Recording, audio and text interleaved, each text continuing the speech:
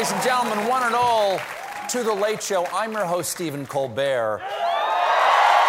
Folks, there's a lot going on in the world out there, but of course the big nail-biter continues to be the face-off with Russia, who have, 150,000, something like that, 150,000 troops massed on the borders around Ukraine. They've been building up for weeks, and nothing has happened yet. It's like season 1 of Yellow Jackets. Just eat each other already. Now, yesterday, Russia claimed that they had begun withdrawing forces from the border, but then NATO said, really? Because the satellites... And if you're feeling confused, that's on purpose, because according to the experts, the U.S. and Russia are waging a signaling war to avert an actual war. Yes, a signaling war, just like in that famous movie, Semaphoring Private Ryan. Thank goodness. People love a good semaphore joke, John. Yeah. Underrated.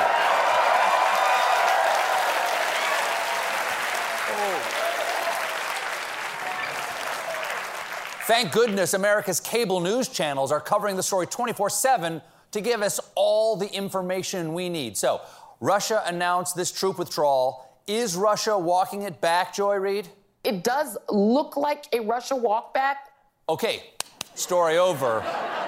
Unless someone on that same screen disagrees? Well, we don't know whether it's a Russia walk back. Good not to know. Okay. Jim Sciutto, CNN, what do you think's going to happen? Could be a full-scale invasion. Ooh.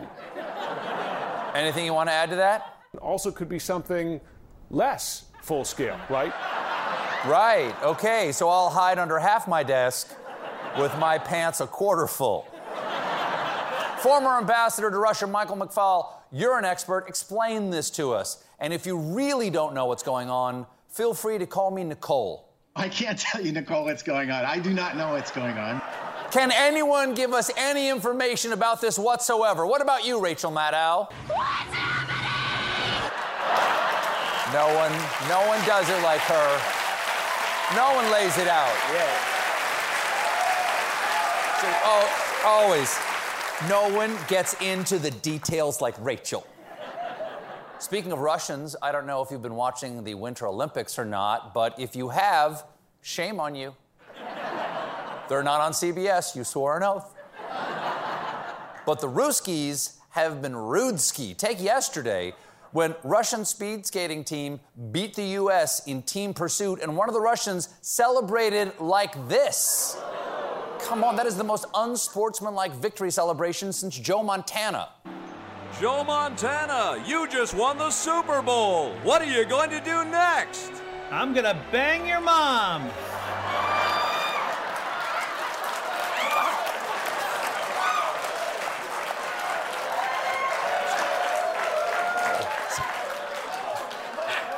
Someone's mom is here tonight. The Russian speed skater claims that he didn't mean anything by the double guns, explaining, I threw up my hands. I have the first medal, the first Olympics. I didn't mean anything like that. I'm sorry if this offended anyone. Oh, okay, so he meant it in a nice way. In that case, apology accepted. I meant it in the nicest possible way. It's the first apology if I accepted. The Russians aren't just rude, they're rule breakers. Take women's figure skating, where last week, 15-year-old Kamila Valieva led the Russians to victory in the team competition. But then it was reported that before the games began, she tested positive for a banned substance. 15-year-olds on drugs should not be in the Olympics. They should be on euphoria. Okay, there are rules. There have to be standards. Valieva tested positive for 3 heart drugs, one of which is banned, that can increase endurance, but claimed the drug must have gotten in her system by a mix-up with her grandfather's heart medication. Yes, come on, you know how it goes. You're in the kitchen and all of a sudden you trip and fall onto your grandpa's day of the week pill case. Now all of a sudden you're skating around high on a cocktail of Centrum, Lipitor, and Viagra. Here's the outrage. Even though she tested positive because she is 15, Valieva is protected from certain sanctions and will be allowed to skate in the women's competition. They didn't have a choice. If they didn't allow her to skate, Putin would have just rolled her out there on a tank. In fact, Valieva competed last night and currently is in first place. But if she finishes in the top 3 for that event, no medal ceremonies will be held during the games. They'll just ship the medals out to whoever won them later, because every athlete trains their entire life for that magic moment when they can stand at attention on their stoop waiting for the UPS guy. Maybe ask the driver to honk the national anthem. I don't...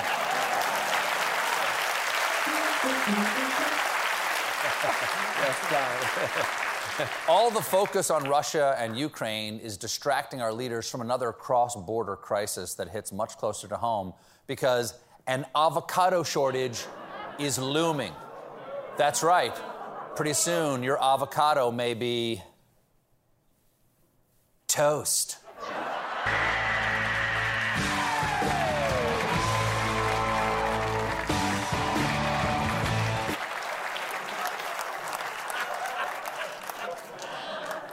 Here's what's going on. Last Saturday, the U.S. Department of Agriculture suspended all avocado imports from Mexico after a U.S. safety inspector received a credible death threat. But it's avocados, so it's a heart-healthy kind of death threat.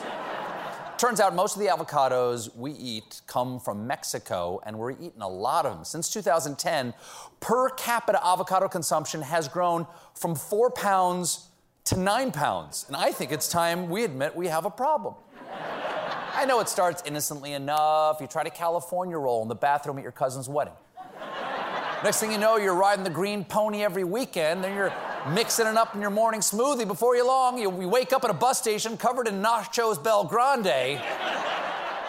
It's called hitting guac bottom.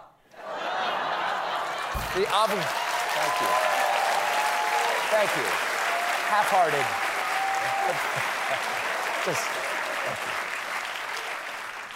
The avocado supply is fine for now, but the timer is ticking. It's expected to run out in the next 2 weeks. So go buy a bunch of avocados and forget you have them. Then throw them all away 2 days later because they turn into little compost grenades. Thankfully, there is one unlimited source of avocado flavor because Taco Bell said it is not impacted by the U.S. halting avocado imports from Mexico due to how it gets its guacamole. Yes, Taco Bell does not get it from Mexico. They get it from the planet Achto.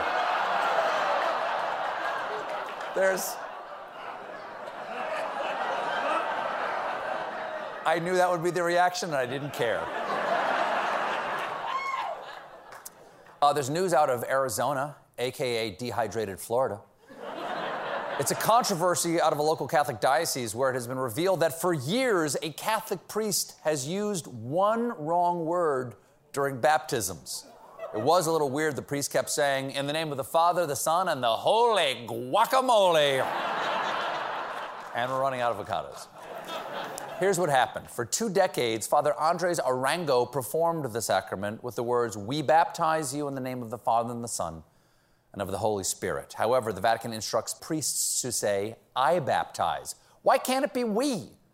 If anyone would understand, it's God. He's 3 persons in one God. I'm sure he gets it mixed up all the time. Hello? Hi. Yeah, could I get a reservation for 3?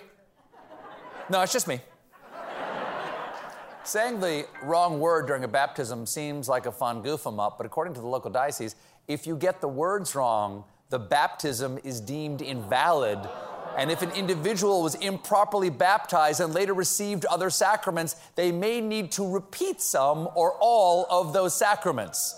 That's right, you're gonna have to redo First Communion, so squeeze that fat ass back into that tiny suit, get back up there, and stay in the suit because you're getting remarried. Church leaders investigated and found out that Father Arango had incorrectly performed thousands of baptisms over more than 20 years. Of course, this is just a priest at a baptism. It could be worse. Could have been a rabbi at a bris. We got a great show for you tonight.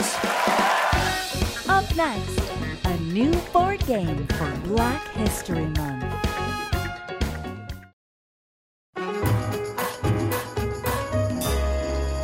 John, I always grateful and happy for all the guests that come on this show, but I'm particularly excited this evening because two of my favorite guests are on here tonight. First of all, we have Mr. Daniel Craig. Oh,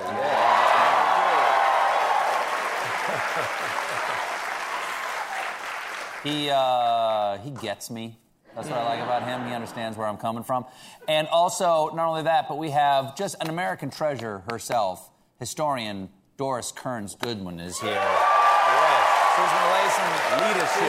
She's going to spit some knowledge about Abraham Lincoln out here, as she is wont to do. Folks, in case you did not know, we are currently in the middle of Black History Month, and all across the country, Republican lawmakers are celebrating by trying to stop February from being taught in schools. Right now, the GOP is taking aim at critical race theory, which they define as anything being critical of American racism. In fact, since Joe Biden was inaugurated, 37 states have introduced bills or taken other steps that would restrict how teachers can discuss racism.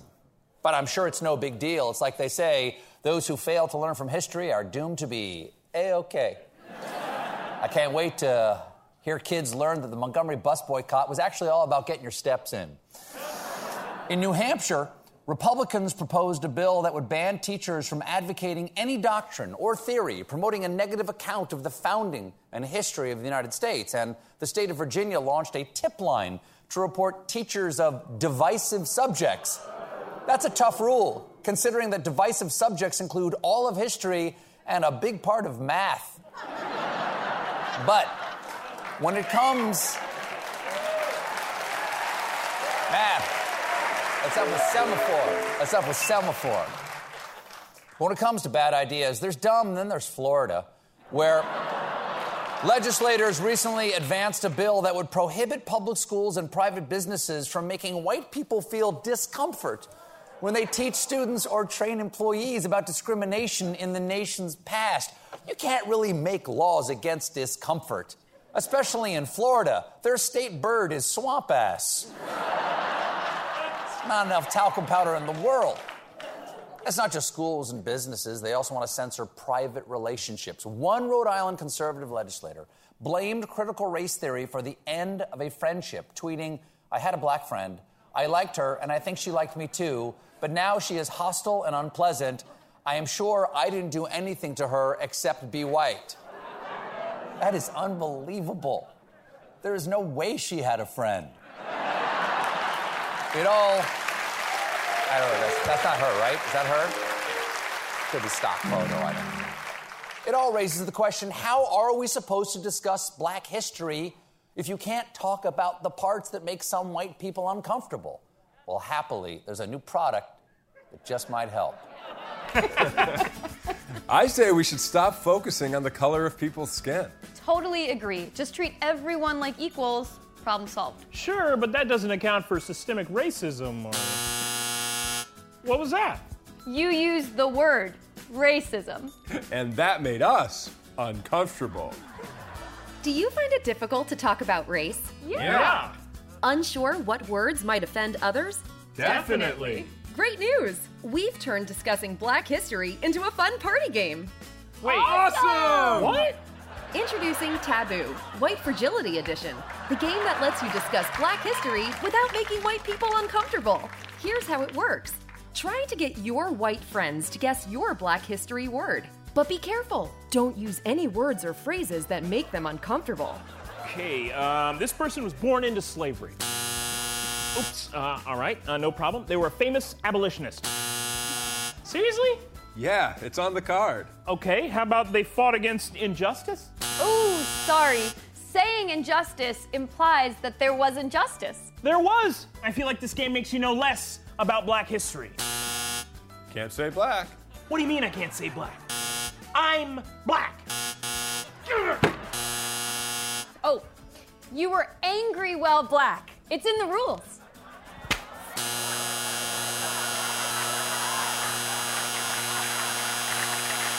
White man!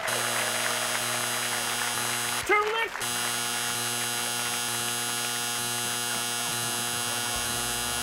Taboo, White Fragility Edition, from the makers of We're Not Sorry. Okay, my turn. great guy. Martin Luther King? Yes! Mother! Coming up, Daniel Craig.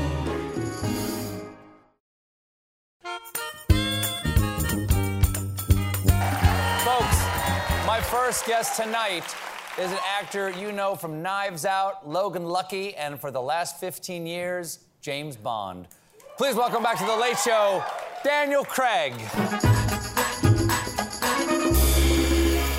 Lovely to see you again. Thanks for being here. I realise I haven't been in front of very many audiences. This is it's quite overstimulating. It's very, very nice to see you. Last time you were here was a few months before COVID hit. It was sometime, I think, the fall of 2019. When was that? I don't know. It was a different time and place. Yeah. Matter of fact, I think your last Bond movie was about to come out. I think that's... Oh, no, that's right. Were you here for that and then it got canceled or something? It might have actually been. Yeah. We might have even run a clip or something like that. I think I did a ton of press for the release and then we went, nope. Wow. Yeah, then it was a 2-year delay before it actually came out. Then it came out, huge hit, BAFTA nominations, Oscar nominations. What does it feel like after 15 years to go out with such a, shall we say, bang? Listen, the whole thing is like so surreal in so many ways is that when we were releasing the movie, I was thinking, well, I mean, it doesn't really matter anymore. Listen, the world is in this terrible state. Sure.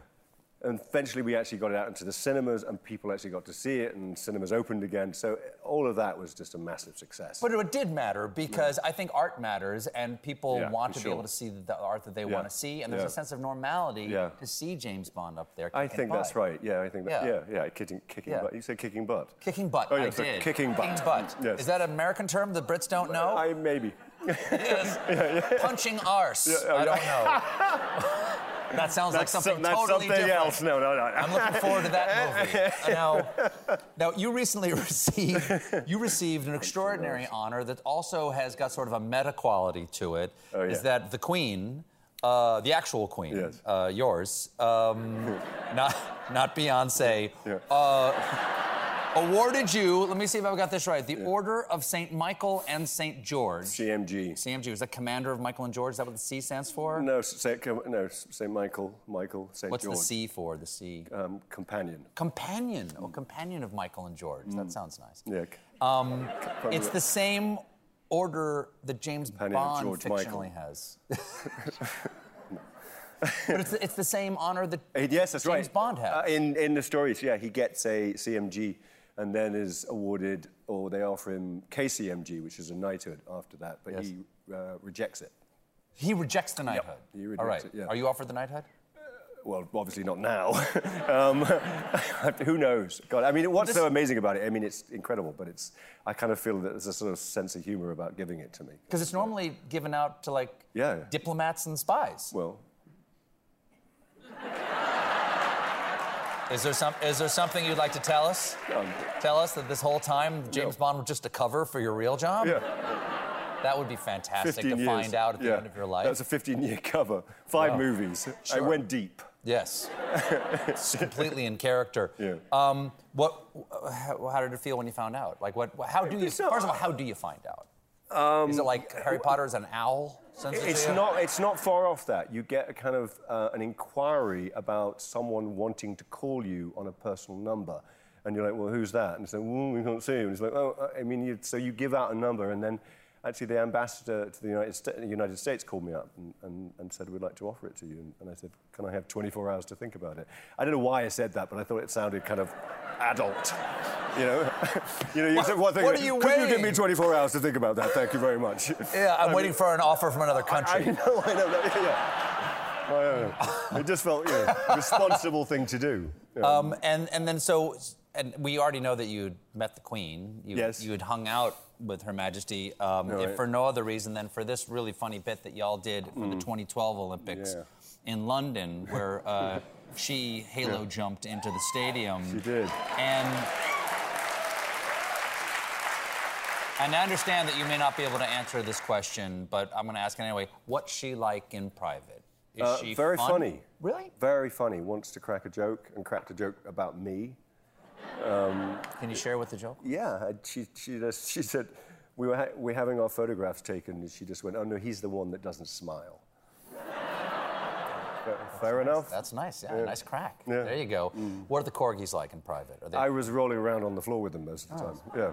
That's good. I mean, they're just there, and there's I think they have their own footman. I mean, I wouldn't be surprised. I'm not to be surprised about it, but yeah. that someone was just looking after them, and they're very friendly. We have to take a quick break, but don't go anywhere. When we come back, we'll ask Daniel whether I should be the next Bond. The answer is yes.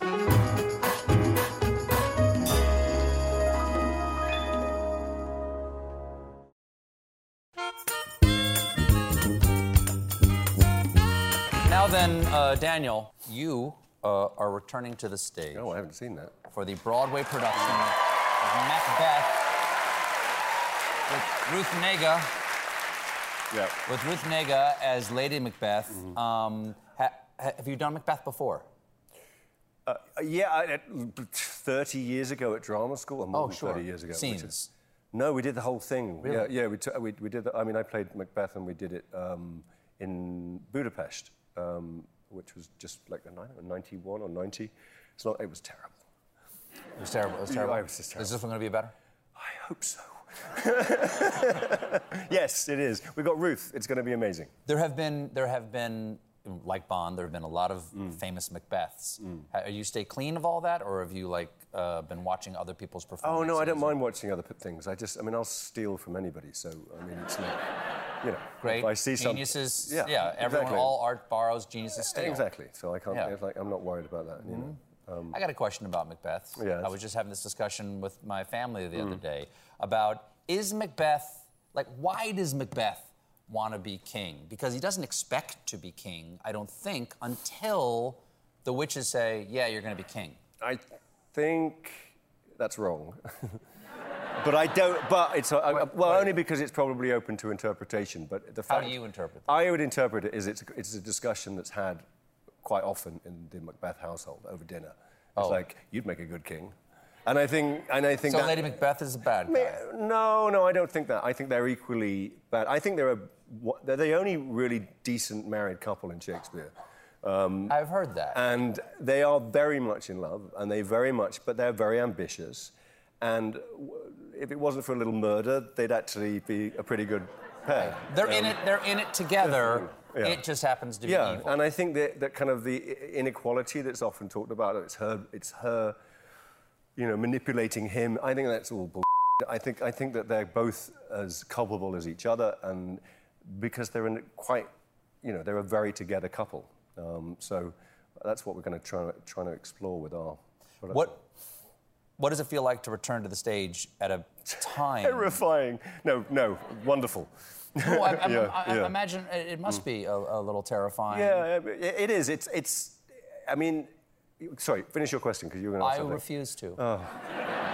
Is it really going to be like this? It really is. Oh God! Yeah, it was going so well. We're up not to even this going to cut point. to commercial at any point. We're not. You're just going to keep going. I'm just going to stare at you in silence for the entire thing.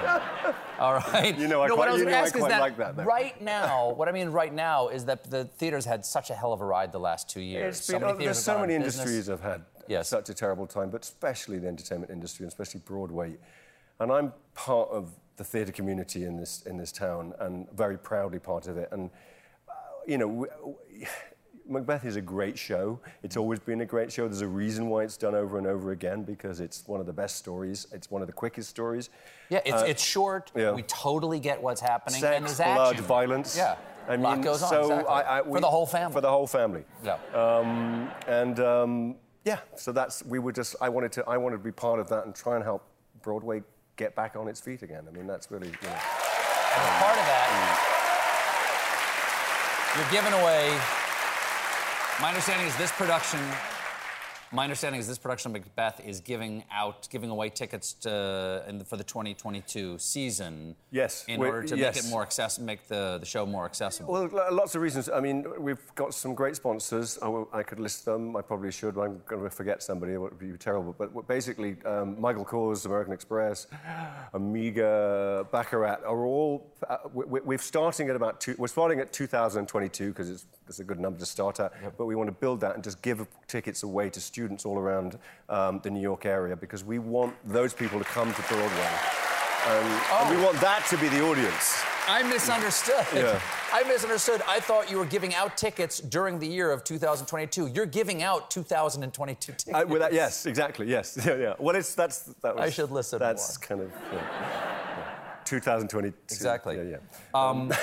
There's a lot made of the difference between acting on stage and acting in film. Right. And rather than ask you that, because I think that gets asked a lot, I'm curious what it's like to act on film with people like Judi Dench, Ray Fiennes, Jeffrey Wright, and Ben Whishaw, people who are a murderer's row of theater actors. What is it like to perform on film with theater people? Is that different? I think what I know about theatre people is that they've grown up working very collaboratively with each other, because that's when you're putting on a show, like you guys do every night here, you have to kind of work together to get it on. There's a lot goes on behind there, I'm sure. And I think that you feel when you're working with actors of that caliber. But I mean... Of this caliber? Of this caliber here, is what I meant. Yeah. But, you know, Judi Dench, I mean, what can you say? You know, it's like...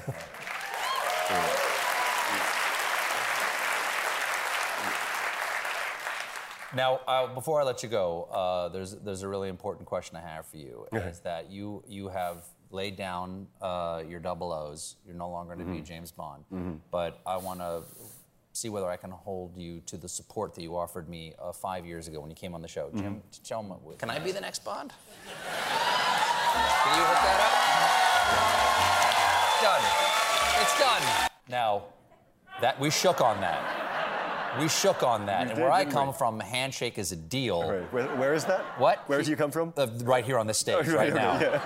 Yeah. We are willing to throw your weight behind me? Well, funnily enough, do you have any say in it? Barbara Broccoli is backstage, so I'd, smarten up a bit, but maybe go back and...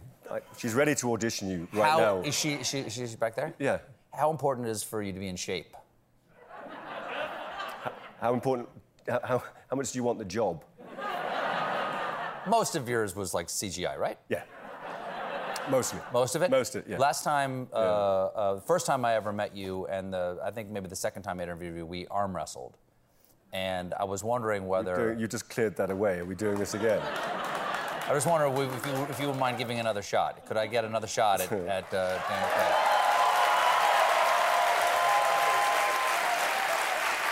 We don't have to if you're worried. We don't have to do this if you're worried. Okay. You wanna? There you go.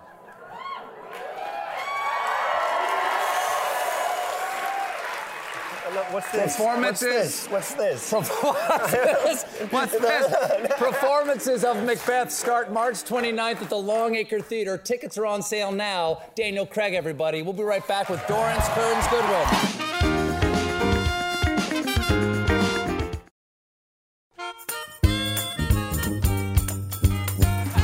My next guest is a presidential historian and Pulitzer Prize-winning author. Her latest work is the documentary series Abraham Lincoln. Is there another choice? A third of our country is in rebellion because they don't like the laws we all agreed on.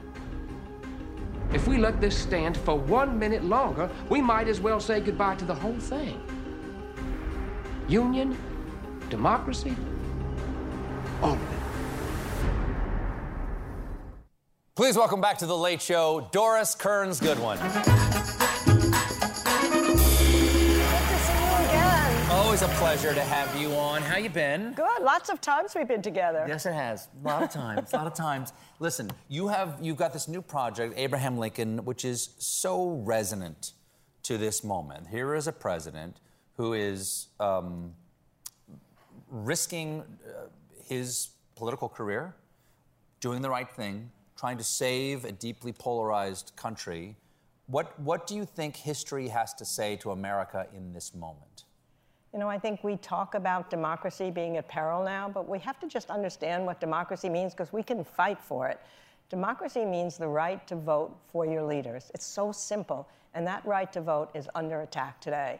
It's under attack every time we're trying to prevent people from voting. It's under attack when we don't accept an election that was fairly won.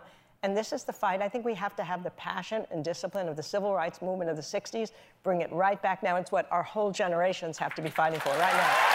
That's what he would say. Nothing else matters if you can't save the vote, right? Nothing else. One of the things about the Emancipation Proclamation is that, my understanding is that he was getting a lot of pressure from those around him, even his supporters, saying, don't do it now, because it was in 1863, and he was facing re-election. But he said, no, it is more important that I do this in the arc of history than my political career. There's so many politicians today that seem to be acting in cowardly ways.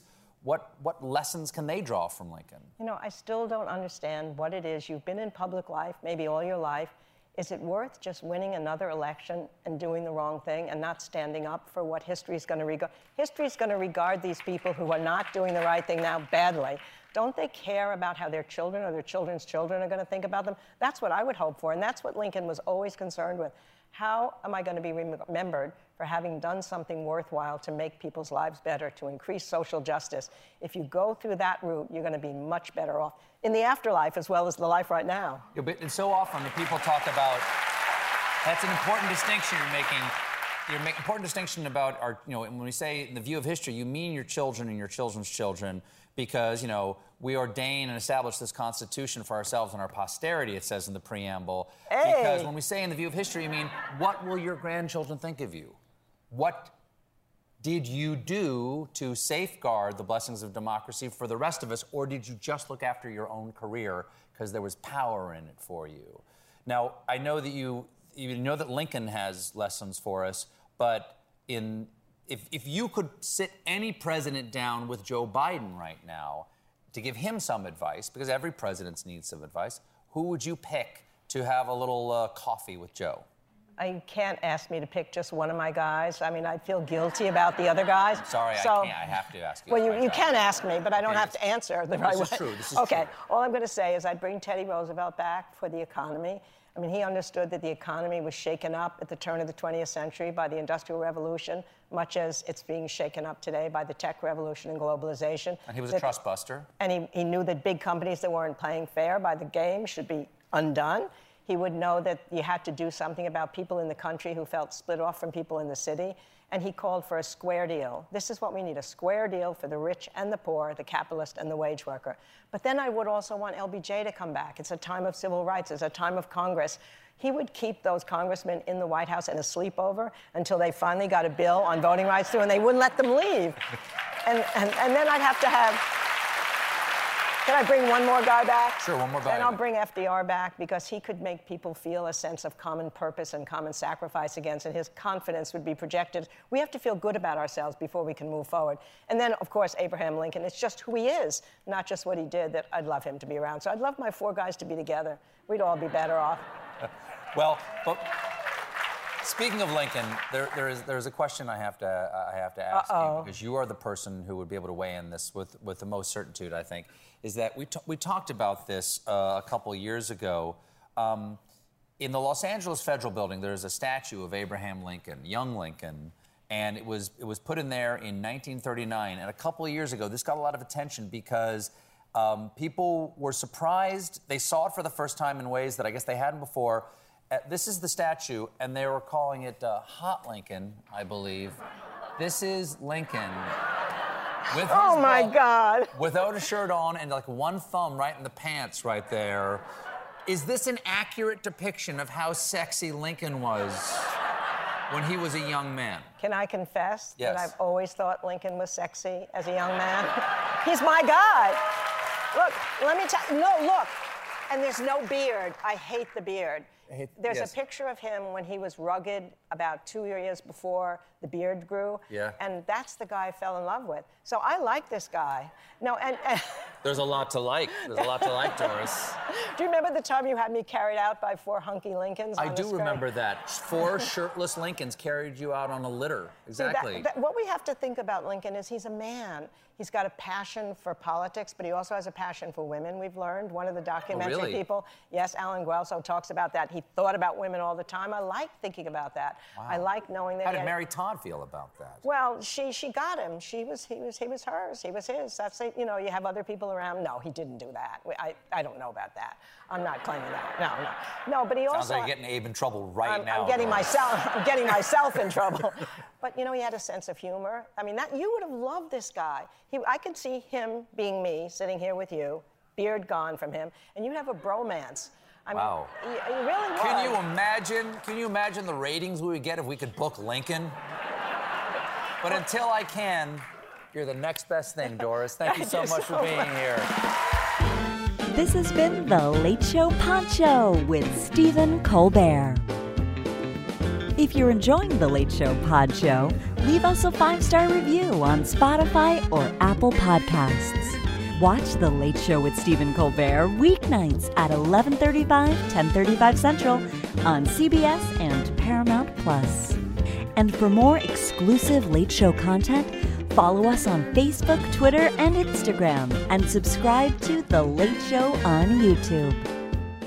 Grand Canyon University makes earning your degree possible with over 130 academic programs for traditional campus students with more than 80 bachelor's programs offered online.